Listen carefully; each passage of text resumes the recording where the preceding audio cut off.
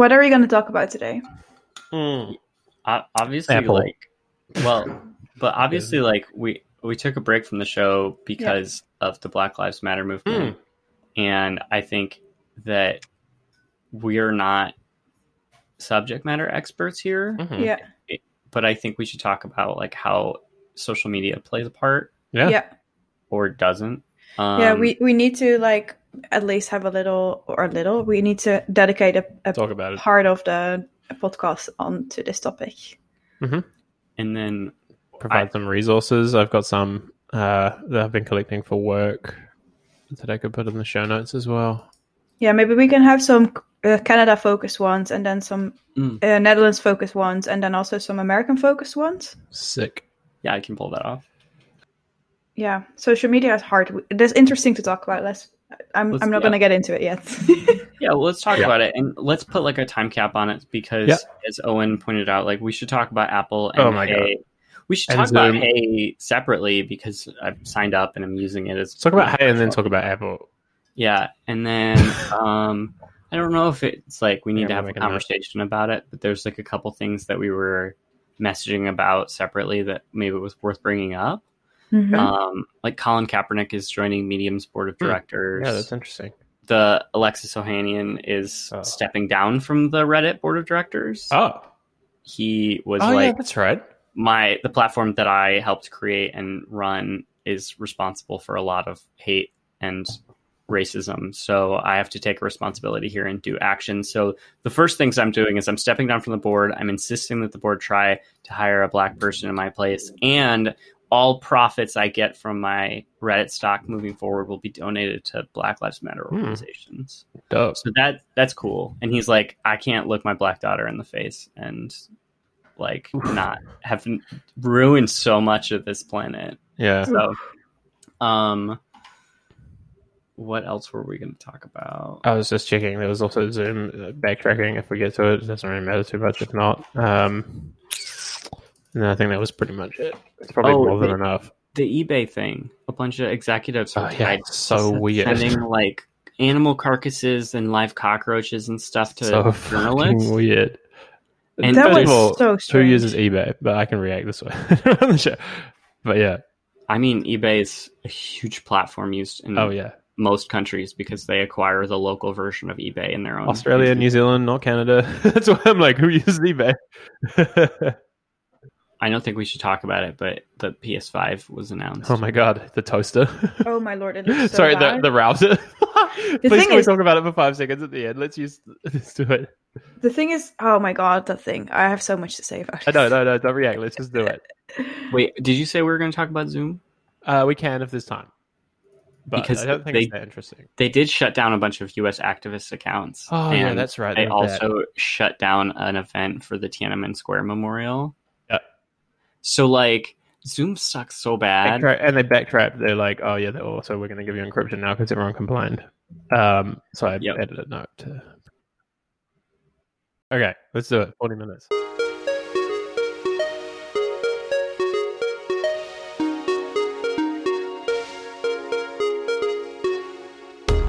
Hey, you're listening to Charge Tech Podcast, episode 140, the podcast that looks at tech and how it's shaping the world around us. I'm one of your hosts, Zach Grosser, and joining me are... Frederica Matti.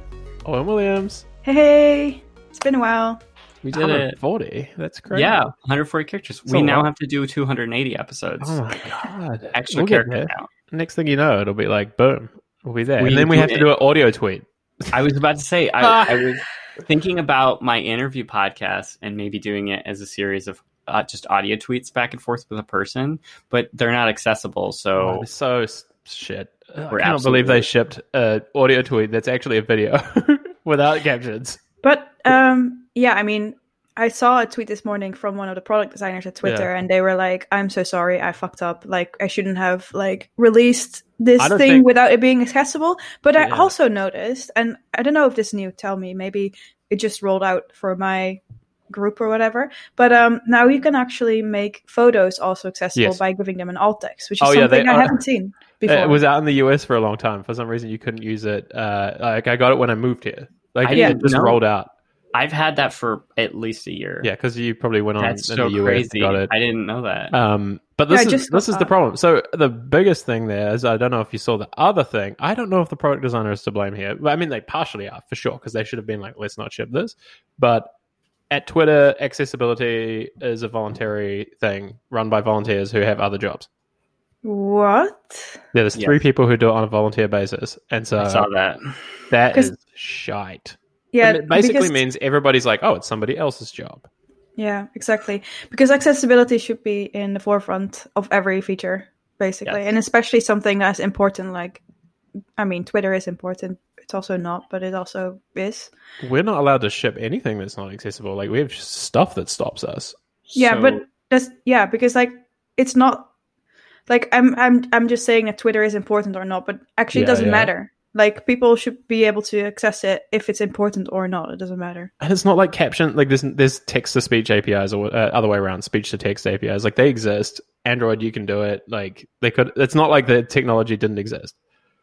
I think that Freddie was getting at the point, though, of like, it's the role of every designer and engineer that's touching the product to have accessibility in mind. And I have a friend who used to work as the accessibility person at Dropbox, and they said that a huge problem with their job, and would have eventually led them to quit their job, is when there is someone in that role, there are certain individuals that consider that they don't have to pay attention to it because there's someone else's job.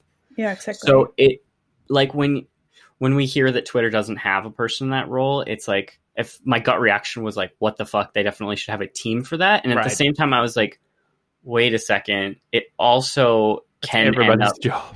Yeah, if you give it to a specific team, other teams might consider it not something they have to care about. So that's like, I think you need a person who's responsible, as in like they're held accountable to make it everybody's job. Like, I think that it's a big old gray area. Yeah. Well, so at Apple, the way the accessibility team works is there's a group that does research and documentation and learning and brainstorming, and the team is made up of people of various abilities and experience levels. Right. And so what they do is they'll be like, wouldn't it be cool if you could navigate the OS this way? Yeah. And then every product team has sort of like ideas coming from them and advice coming from them and QA testing coming from them, but they're not the responsible party for accessibility at Apple. They're just responsible for like seeing if they can push it farther. Yeah. Which is, I think, cool and something that only giant multi-billion-dollar companies can do. But I mean, there's a lot to say about Apple in general, but one thing they seem to be doing absolutely right is accessibility. 100%. And I think that's incredible. Like, I also think it's good that they're not like flaunting it ever. Yeah. But they'll like talk about it in a keynote at the same level of every other feature. Like, it's not afterthought or bigger. But what I do know is that people that are blind know I can buy an Apple device and use it out of the box. Right. 100%. No problems. And I know that we have been talking about Google over the past year or so, focusing on more accessibility. I did see that in the Android 11 beta, if you go to Marquez's YouTube channel, he shows how to navigate with voice, and how it's done historically is there's a little number on everything. So you could say like number 5, but Google has added like since Google Assistant can identify visual things, you could say like open the Instagram app, new post, and it knows what those things are. So it's more like natural language. It's kind of cool. That is sick. But that's exactly it. It's like Google has realized now how important it is, and they're behind. And like, they have the technology that they can do a little bit of leapfrogging, but they're so on the back foot there as well. Like, yeah. So I actually think I didn't expect to talk about Twitter at all, because I was expecting to talk about Black Lives Matter first. Let's do it. Which is actually a good transition, I think. Because we've been quiet for 2 weeks now. Yeah. To like really give this a little bit of a thought and like let it settle, and also, give space for other people to say things that are more that aren't white people. Yeah, exactly. because like I'm so aware that we're just like 3 white people making a podcast. I mean, at least we're not 3 white men, but is it like that much better? I don't know. Oh boy. Yeah, it's, I think, my personal feeling, and when we talked about this, it was very much about elevating other people's voices, and it felt, I was really actually quite torn on it, because I think personally it's also a problem to be silent, but that's hence why we're like, hey, Black Lives Matter is actually happening now. And I think, look, everybody, if you logged on at all in the last few weeks, you know what's going on. Well, depending on the platforms that you use. That's true, actually, yeah. If you use Facebook, you may not. TikTok completely removed the Black Lives Matter hashtag at some point. They've received a lot of criticism for it, very justified. They have brought it back, and they said it was an accident. Sure. But I don't know if you're familiar with the Boogaloo thing that's happening right now. It's this right-wing militia bullshit that's happening. It's like a clan group, pretty much.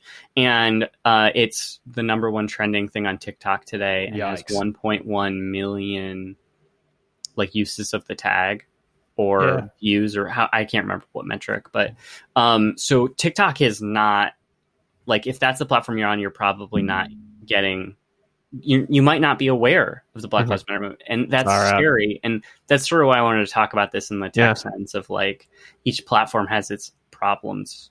I feel like Twitter is it has been the raw feed of everything, and it's really interesting to see how Facebook, I don't use it, but what I have read about it right now is that it's not the same at all.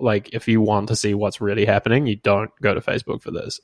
Also, I mean, Facebook, if you look at the demographic, right? Facebook is, in my opinion, or in my experience, let's put it that way, mostly older boomers. The active posting people, Yeah, people that share, people that comment, stuff but it's that. also because on Facebook the top news source is still Fox, and whatever these other horrible ones are in the US, but and Facebook in the midst of all of this said they wouldn't take down false information. And I think Zach, you told me that Twitter actually was having its biggest week ever at some point during this, and I think it's really telling that Twitter is the one platform, even though it's full of Nazis and it's horrible, don't get me wrong, where people go when they want to get the word out, without an algorithm. Even I know there's an algorithm, but to Twitter's credit, you actually do get a sense of really what's happening in the world. And it has been overwhelming. It has been a lot. That's why I was oh my God, we need to take a beat. I feel that the way Twitter always seems to play a role in any protest or any big thing going on in the world is that it always feels at that moment it's the platform for the people to do journalism on from their view, kind of. Mm-hmm. It's the way to show what's actually happening on the forefront to bigger groups. I mean, we've seen a lot of quite shocking footage, to be honest, on from protesters, not from protesters, from cops. The cops in protests, of cops. Exactly. Exactly. But also a really interesting thread I saw was one of just Black people going about their day, and then just a white Karen coming out to say that they're doing suspicious things. One of the people that I saw in this thread was a guy in a UPS uniform with a cart with parcels on it, and the woman came out and she was like, "You're being suspicious. Why are you being so suspicious?" And he was just like, "I'm literally a mailman." I have to go around giving people boxes. And she's like, "Why are you running around with your little cart and stuff?" And he's like, "Because I'm the mailman." And she was just like, "Yeah, but I don't feel safe, and cars have been broken into." It was horrible to see, but also very good to see, because this is this is the thing, right? This is happening every day, and has been for 400 years. And I think this is for a lot of us, it was oh, this is wow, this is so confronting, whatever. And everyone's no, this is just reality, and you're just seeing it now. And I think for me, I was holy shit.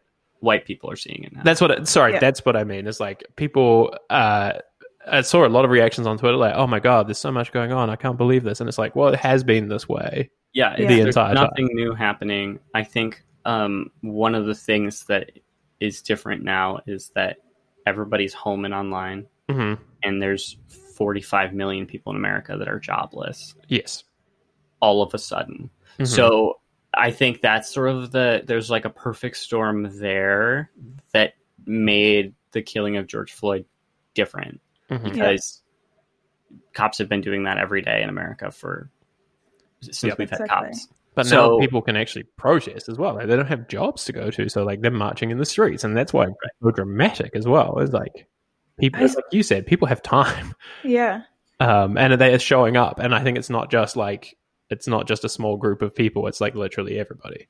Well, and it's not, even if you have a job and you're sitting at home working, you're not sitting in your office, so you might have Twitter open, or instead of that commute time or that lunch time where you're with your colleagues or on the train, you're going to be on Twitter or definitely, whatever. So there's that sort of, I won't deny that time also. Yeah. But the role of social media is a very interesting one. And one thing that I have been seeing that comes with it is people kind of policing each other. In real time.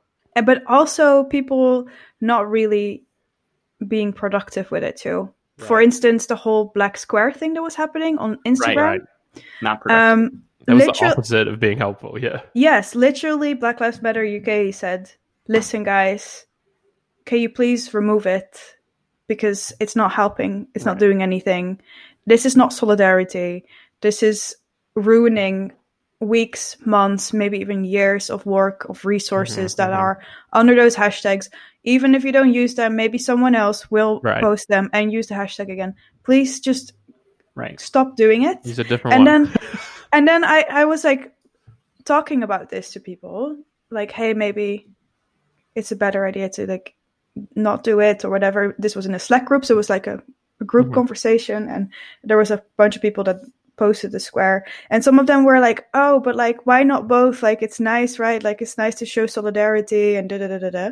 But I also felt like it was almost okay, so when this whole thing started happening, a lot of people white people felt extremely uncomfortable. And I think that a lot of people also felt I was going to say helpless. This is the point, but yes, they should feel uncomfortable. And like, I think a lot of people went to like do a thing like the Black Square and felt a little bit better about themselves, where indeed what you're saying is it's our job to be uncomfortable. Yeah, sit with it.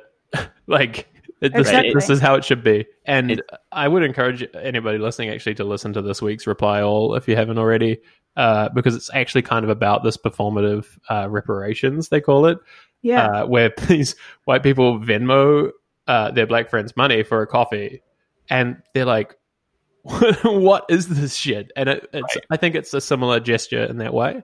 I mean, look, I can't judge that, but I felt that it was silencing people who really needed something at the time. It's especially a movement that literally is organized on social media via hashtags, that to disrupt the hashtag is disrupting the movement. And to the point we were making about how the different platforms are different right now, Instagram's algorithm literally means that you saw black squares on your timeline for days and days and days after supposedly it was going to be a singular day. Yeah. So that's like also a huge problem. We noticed, just like, this is anecdotal because it's like me and my partner's Instagram, but we noticed that we saw nothing about Black Lives Matter or George Floyd's murder until days after. That's because people aren't engaging with the squares, right? So no, I mean before the black squares. Oh, like, right. Literally just like normal people posting stuff and going to the Explore tab, because Instagram is slower based on its algorithm, and because of the medium that entails, that just like we were reading like breaking news and watching police violence second after second on YouTube or on Twitter all day, and then going over to Instagram and it's still somebody's like hike. I don't know, like COVID joke from the week before. It's just, that's another problem. That's the Facebook Instagram game, right? Yeah. It's very much like this. But yeah, so I think like what I've been heartened by is that especially at work, we've been talking about this a lot, which is interesting because like before, like, you know, people aren't bringing up these topics usually in the workplace necessarily. It's usually in the like, oh, just put it in the resource group over there. And so we're really actively having that conversation at work. And I think the thing that I've at least learned in the last week or 2 weeks is that it's also my responsibility to have that conversation, not to leave it to other people. And even in the workplace, and even from microaggressions to like hiring, it's really important to actually not wait for somebody else to post the thing or like bring it up in the meeting and that kind of thing. Because like, especially if you're the person of color in the entire org, you don't want to be the one who has to bring it up. No, you really want to avoid the thing that happened in high school a lot. I remember this like vividly, where we would have like philosophy class and there would be like a discussion about like racism or colorism or anything really. And everyone would be like looking at the one like black kid in the class, like, what is your opinion on this? And it's like so cruel to be like singling someone out instead of like letting them have, you know, their own timing. And, you know, it's not the responsibility of black people to end white supremacy. Yeah, exactly. It's the responsibility of white people. And yes, exactly. Yeah. So as it applies in your workspace, as it applies in everybody else's lives, like it's not the black person's role to educate you, to solve the problem. They are literally just fighting for their lives. Mm-hmm. What is super sad is that there was this list of people in like higher positions in the C-levels in like companies, and if there already was a black person, it was only one usually. And what was our title? Diversity something. Yeah. And I'm like,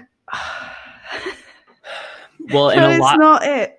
That's tokenism. That's honestly the best case scenario right now in most tech companies, because what is very common is that diversity and inclusion is put on somebody on top of the responsibilities for no pay. Yeah. Yeah. And I've seen in the same vein of it as the accessibility thing, almost like do this thing voluntarily. Absolutely. Yeah. And I've seen hundreds of threads on Twitter, it feels like, about a company comes out with their statement about Black Lives Matter, and then all of a sudden it's like, bullshit, I worked there for 2 years. Right. I was responsible for diversity inclusion and I was not compensated for it. And it's what led me to leave your stupid fucking company. Yeah. And you just see that over and over again. And I'm really glad that Twitter is a platform where people can call that out and their voices are getting amplified, so that somebody that works for that used to work for Slack has the same level of voice right now as Stuart Butterfield that runs Slack. Yeah. But it's also scary. Like, calling people out on Twitter is super fucking scary. Mm. Yeah, well, yeah. It takes a lot of guts to do it. And I think what is because you could compromise your position, people are doing it. Yes, exactly.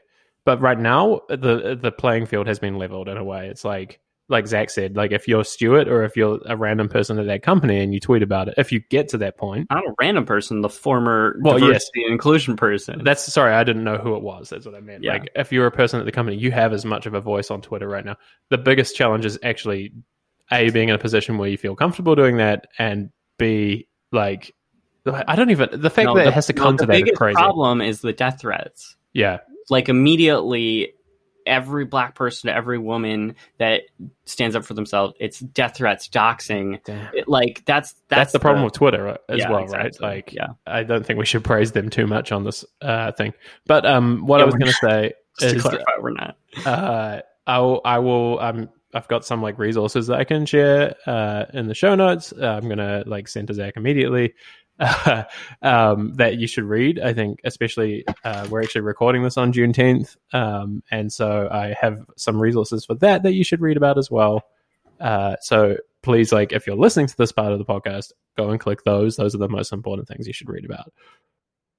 Yeah, I guess like the last thing I'll say is I've never been one to push people to pick my social media platform of choice, but I think right now, if you're not on Twitter, you're not getting the whole story. Because it's not just Instagram and Facebook that are not covering or having a fair share of Black Lives Matter movement. It's not TikTok only is the only place where it's being deprioritized. It's everywhere people are doing it. And I think it's important to be on Twitter right now because you're hearing directly from the organizers of movements directly. Yeah, exactly.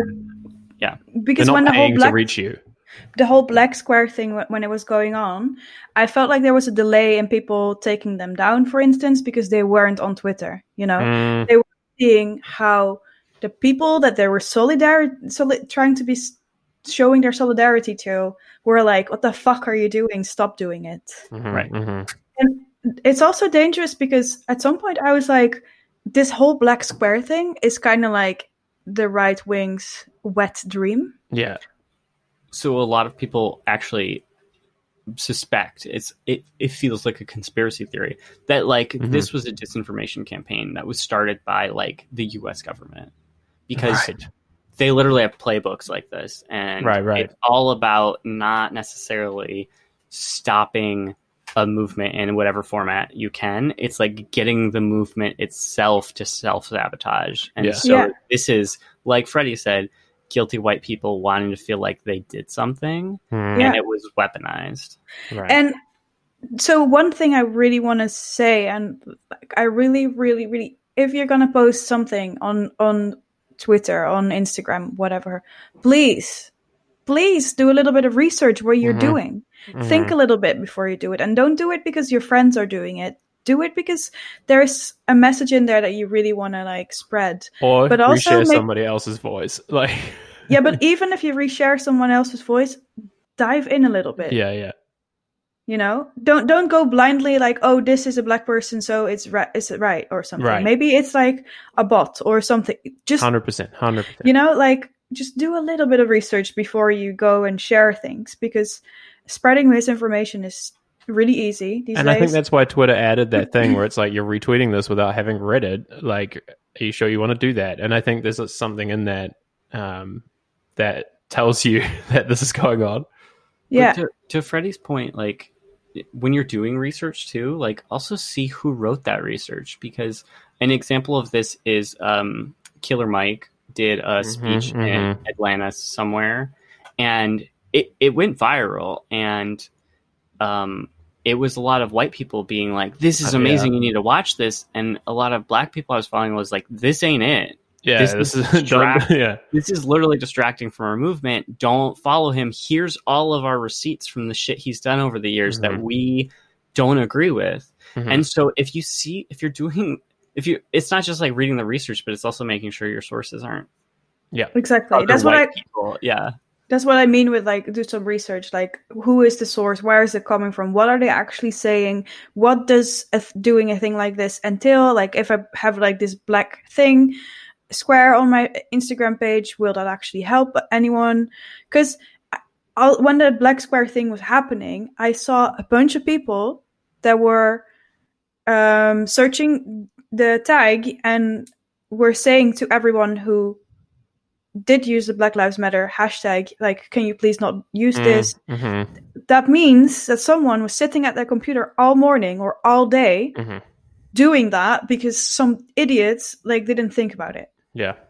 You know? Crazy. I don't know. I also feel to talk a little bit more about like the white fragility and the white guilt.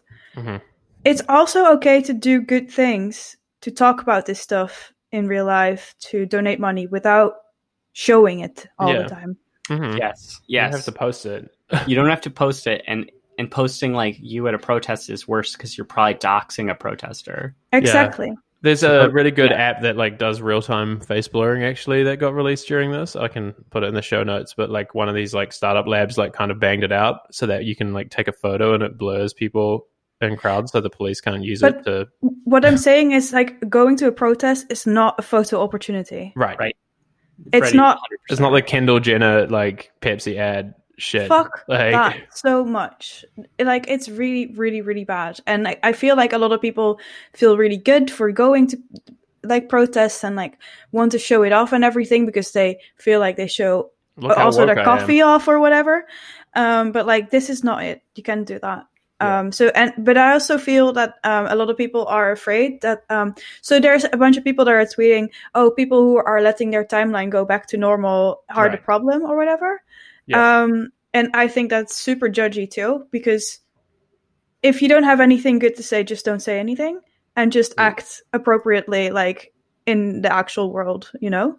Right. But so I don't necessarily agree. I think if you don't know what to say right now, going back to normal is not it either. Like, don't ignore it. I think is the thing. Is I think like the way I look at it is the thing I found jarring was the people who didn't say anything at all and then just continued tweeting the whole time. Like, but like, isn't it like? I mean, not everyone had their wake up moment like a couple of weeks ago. 100%. You know? And I think that, like, I will say that I think. And maybe this is just a really shitty take, but so please tell me if it is. The whole point of this podcast is bad takes. But I think that I'm trying to figure out how to actually articulate this, and I don't think I have a thought, so never mind. No, I just think, like, you have to say something, and you have to do your homework, like we talked about, so that you're not saying a stupid thing or distracting from the moment. Yep. And you can share your hot selfie as well.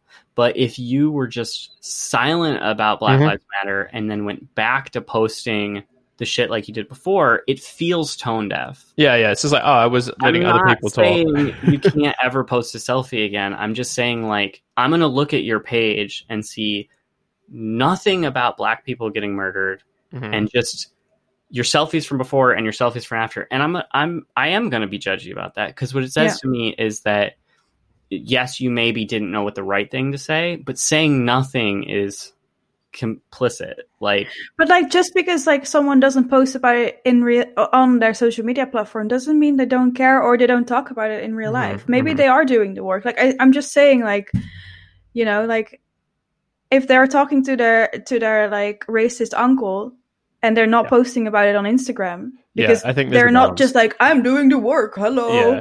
You know, like.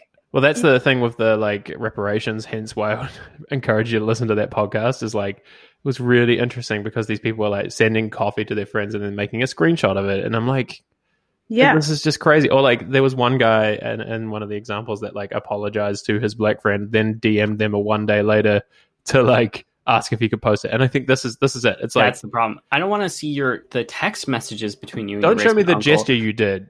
Yeah. I just want you, it's a platform that you have, no matter how many followers you have. You have a platform, so use your platform. I'm not saying use it to show what you did. I'm just saying you have to use it to try and educate your followers as you're learning stuff, because it's our responsibility as white people to do that work, not our Black friends. To be posting education for white people to learn. You have white people that follow you that you know in your life. You have to be educating. 100%. And I totally get I don't know what the right thing to say is, but I try to explain this to people like you're learning anything. Okay. So let's say you want to learn how to cook, but you're kind of afraid to get in the kitchen because if you fuck it up, you ruin dinner. But like, that's how you learn, right? So you have to do the uncomfortable thing as you're learning to get better. And this is the same thing. If you don't know enough about racism, like, do some learning, make some mistakes. When someone corrects you, calls you out, you accept it. You're like, I fucked up. This is me learning, trying to do better. You play a bad note. Just being quiet is like, it's just like, I just quit trying to learn how to cook because I burned a chicken once. It's once, and you're I made like, chicken once and it came out bad. I am therefore never cooking again. And it's like, okay, well, you didn't learn that how to cook, so no, I understand, but like I'm just like, sometimes it also feels that like just people being like extremely bitchy on Twitter is also not going to help, you know. I honestly, I disagree. I think that we need to be uncomfortable right now. I'm uncomfortable, and I am trying to come to terms with that. So it's been an interesting few weeks. Yeah, I think white people being uncomfortable right now is the first step. Yeah, absolutely. So. I do 1,000% agree there. Yeah. Hey.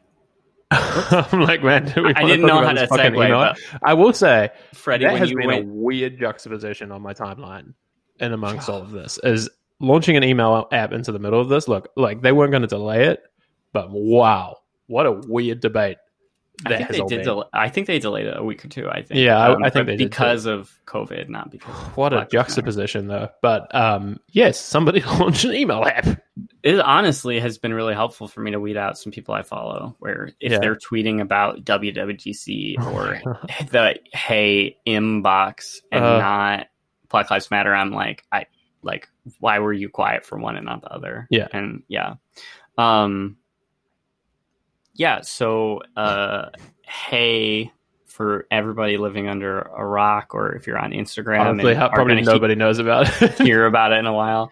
The co-founders of Basecamp decided that email sucks, and specifically their biggest problem was with tracking pixels. It started with the superhuman conversation 2 years ago. Right. They fucked up. I forgot about that.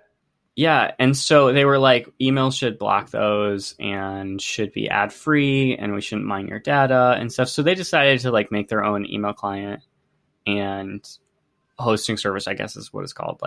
So it's at hey.com. It's both. Right now. That's the thing. It's complicated because it's not just an email app. It's a whole thing, right? It's hosting, full email address, everything. And the last time that launched, I can't even remember. Fastmail, ProtonMail, one of those. This is how uncommon that is. And it's got some quirky ideas. It's very different. And you screen all of the people who email you before they can get into your inbox. And they don't have archiving email, which is the thing that drives me crazy. I like it. I like it, but I as a person who's really easily distracted, I really value Inbox Zero by being able to put it away. Wait, do you use it? Do you use Hey? Yeah. Because it does give you Inbox Zero. Yeah. It's just the archive is just this below the fold situation. That's the problem that I have, though, is because I can see it, it's something that couldn't pull me in. And so, but I could always just write some CSS to hide it. It's probably not that hard. Here's the thing. I'm going to say it. Hey's not for everybody. Oh, yeah. Honestly, I was trying to think yesterday who the target audience is, and I couldn't figure it out. It's not people who are using it for work. Well, they just released the sign-up form for the work version. Right. I think that will come, but right now it's not for that. I used to use Front App. Front App for, it's specifically a work inbox situation where you and your coworkers can comment in between emails so that the client doesn't see. Yeah. So they're adding that to Hey, which is, I think, interesting. Smart. That sounds really good. Cool, I really like that thing where you could comment between people that work together. I don't know. I saw, I was looking up a tweet from a person that I saw, which was interesting. I'm going to dig it up. But the tweet that I'm just presented with is one person asking, hey, are Hey invites still a thing? And then someone responding with yes. And then they are showing a screenshot of Hey invites being sold. Yeah, that's the thing. This happens every time. I think there's actually, and that's something important to talk about, is that there's two things going on here, right? It's a new email hosting service with a new client, and there's a gold rush for usernames. It's just any new platform. Yeah, but we haven't had that in email in a long time. Getting a good email address is fucking impossible, let alone at a 3-letter domain. That's bonkers. I have Owen at hey.com, which is insane. I'll pay for that just to keep it. Sure. Okay, so the tweet I was going to reference is by Sam, and his ad is at Sam Wilbeek. We'll add it in the show notes. He said, what Hey and Superhuman have proven is that you don't have to find a problem to reach a product market fit. Mm-hmm. Just look at an existing tool / workflow and critique it, and then build a product based on the critique. Yep. This results in a beautiful opinionated design. They are not for everyone, but for a passionate group, often power users that are willing to pay. People always want to do same things in different ways. Sometimes these are very different ways, but more often than not, they're very simple iterations of existing workflows. And I think this is the bet that Hey is making. I think that Hey, I think the last arc of technology was genericizing tools for everybody. And Google got really good at that. They're here's Docs, here's Sheets. It works a certain way fuck you. Like, it doesn't do much. And then there's a new wave of tools that I think Google completely missed, which is like Notion and like Coda and Airtable and Hey, because they work in weird ways. They're not for everybody. That's the part I want to focus on. There's so much Hey takes to be talked about how they're selling 2-letter domains for all this shit. But we talked about this 2 years ago when Owen was building out the Charged community. Sure. About how Owen said, I don't want 1 million users. Right. My goal is to serve a certain amount of people where I can make a certain amount of profit. Sure, yeah. A few thousand, but I just want to make a quality product for a subset of people, like the right people. Yeah. And that's Notion. The product market fit on Notion is like the people who love Notion are like militant about it. That's what I'm saying. Yeah, and then there's also a big group that's like, Notion fucking sucks. And that's fine because the people who are paying are very happy, and it will be the same. Sorry, that's what I'm saying with your point about Google. Is like Google literally is trying to satisfy everybody. A billion is the metric for them. It's literally how, over the course of the past decade, Apple has dissatisfied so many pros. Right. Is Apple was like, let's make this for as many people as possible. Yeah. Exactly. And same with their live events. Apple went from this is a developer audience event to this event is for everybody. And for investors. all the high tech, all the like tech enthused people were disappointed because they weren't getting exactly what they wanted anymore because Apple's serving a wide range of people. So Google is never going to make Gmail in a way that the people that like Hey are going to like Gmail because they're trying to make Gmail for 1 billion people. And so I like Hey because it's just another player in the game. Yeah. And they're different and they're not trying to get 1 billion users. And I think that I would like to see every product get disrupted in this way. But that's, I think, the thing that we're coming full circle in tech. This is how it was when shareware was a thing. Like, people made all sorts of weird shit that worked for certain people and not for, like, Evernote is such a funny example of this to me. It's like, Evernote is exactly that. People are like, why doesn't, like, Evernote's like the failing unicorn. No, it had a really good product market fit. It had 200,000 people paying them. That's fucking great.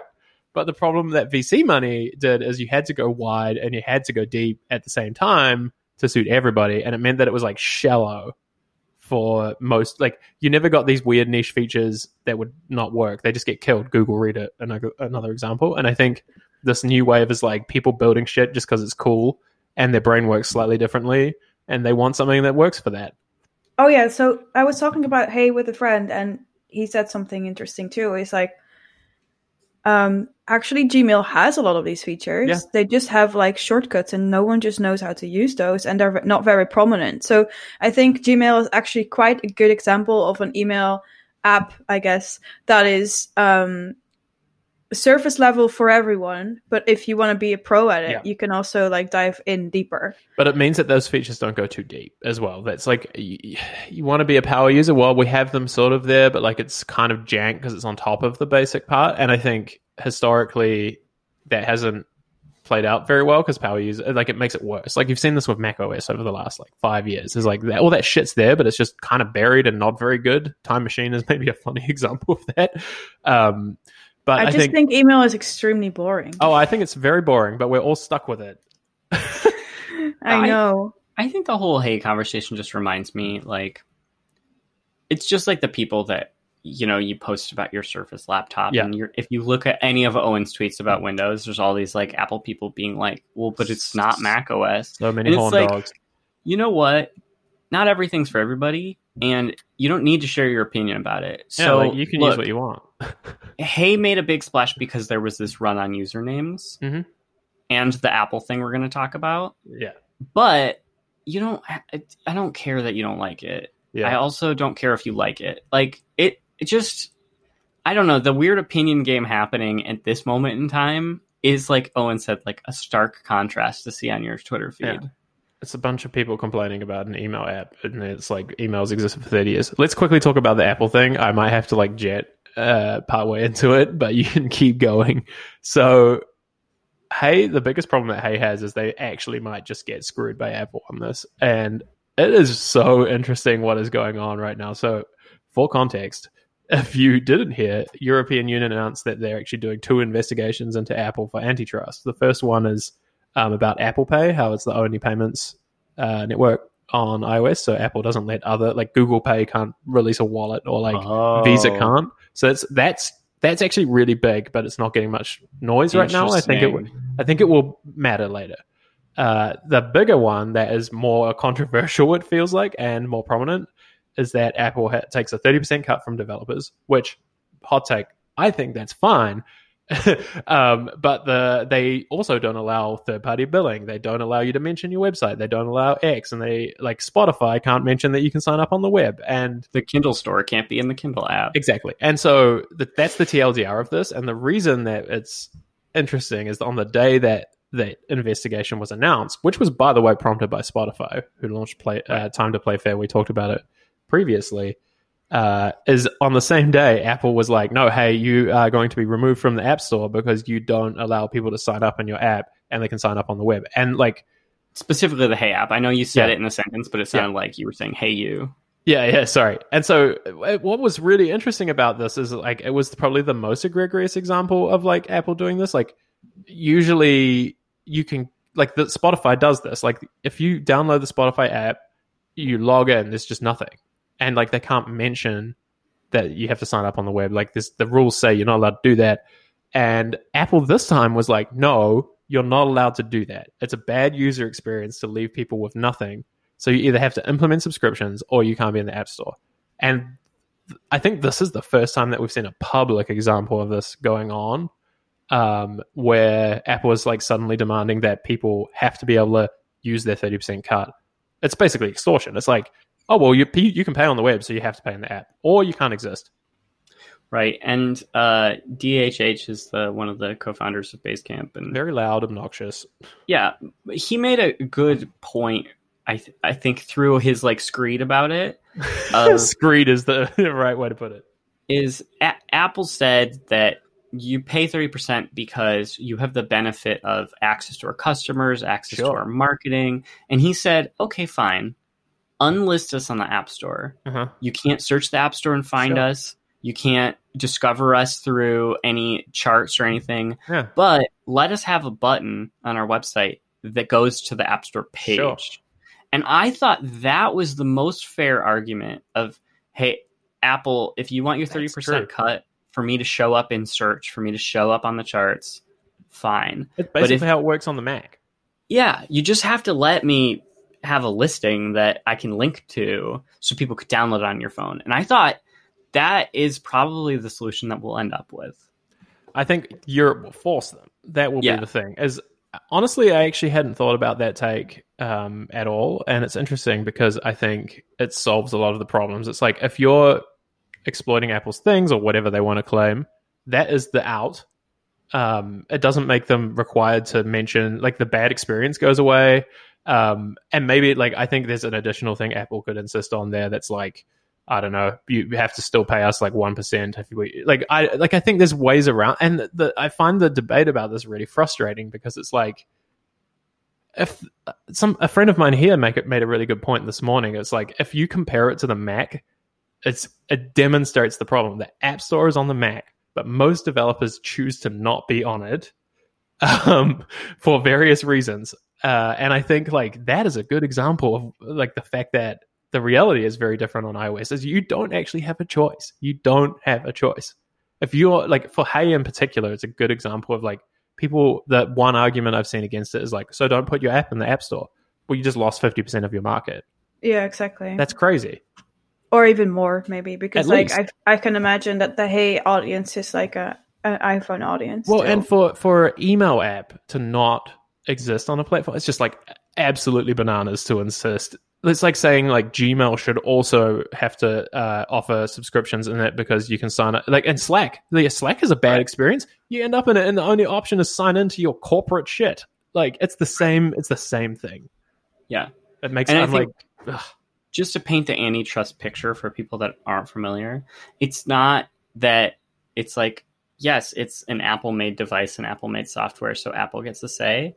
Apple has competing products that they make money on. That complicates it further as well. That's the part. Like, Well, I think it's both. I think it's both. It's when they compete, it's even more unfair, and when they're not competing, they also get a cut. And I think it's just completely bonkers that it's really hard to unpick. They've done it intentionally.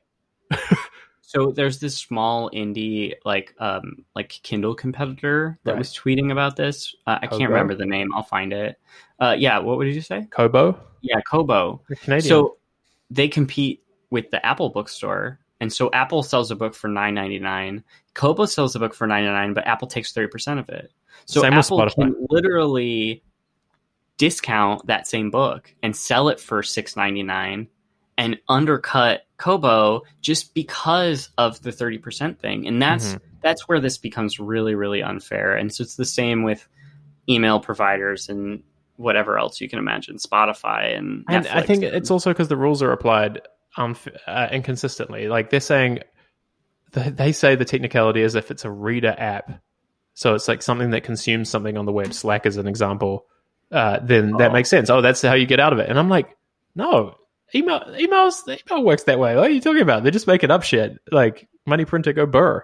But also, next to all of this, I think 30% is a really big cut. I think it's a big cut, but like if the rest didn't exist, I think it's excusable. I think if there was the option, as there is on the Google Play Store, to use Stripe if you want, it's excusable. I think like in my mind, it boils down to like they should have to just compete. It will the choice will still be there. I think most developers will still choose the Apple thing because it's so much work to do the other thing.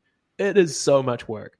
And like it's not like nobody, like I'm not saying that they shouldn't be allowed to charge money if you use Stripe. I think they could charge 5% if you use Stripe as a platform fee, whatever. It's not unreasonable. Just give people choices. Also, it's kind of lazy. Like they punish Netflix instead of like making Apple TV shows better. Like, yes, if you are afraid of eating at your market share, invest some of your $1 trillion in your fucking email. I thought email hasn't changed in a decade. This is the most frustrating thing about it. Is it's like the argument. It's lazy. I keep trying to boil it down to this when I get in fights with people about this. I'm like, can you make an argument for how that's worse for people to have more choice? Like I can't. If it was cheaper or there was options for developers, how is it worse for the end user? And there's no like. The worst case scenario is like, oh, maybe it's like slightly insecure. Apple is responsible for that too. They would have to invest in making it more secure to do it other ways. Like it drives me crazy. I think that like we'll see. It's going to take years. I don't think it's going to go well for them. So years. I have to eject myself. You should keep talking. Like just keep. No. Let's wrap it up. Okay. I think we have. Sorry, I get really worked up about Apple stuff. Come talk to me about it in Discord. We had a really good debate about it. Well, speaking of that exact thing, WWDC is on Monday. Let's hang out. And so we're going to I'll stream it in there. Okay, I'll find a way to stream it in. I think I can do it. I figured out OBS recently. Cool. Yeah, so we should do an episode around it. Yes. Next week. So look forward to that as well. All right. Show notes at chargepodcast.com. I will definitely put them up as soon as this is published because there's very important links. Email us hey@chargepodcast.com if you have an opinion. Is it hi? It's both. I have both because I charged at hey.com. Yeah, I should have bought that. Otherwise, thank you for listening. We appreciate you. Thank you. Bye. Life does matter.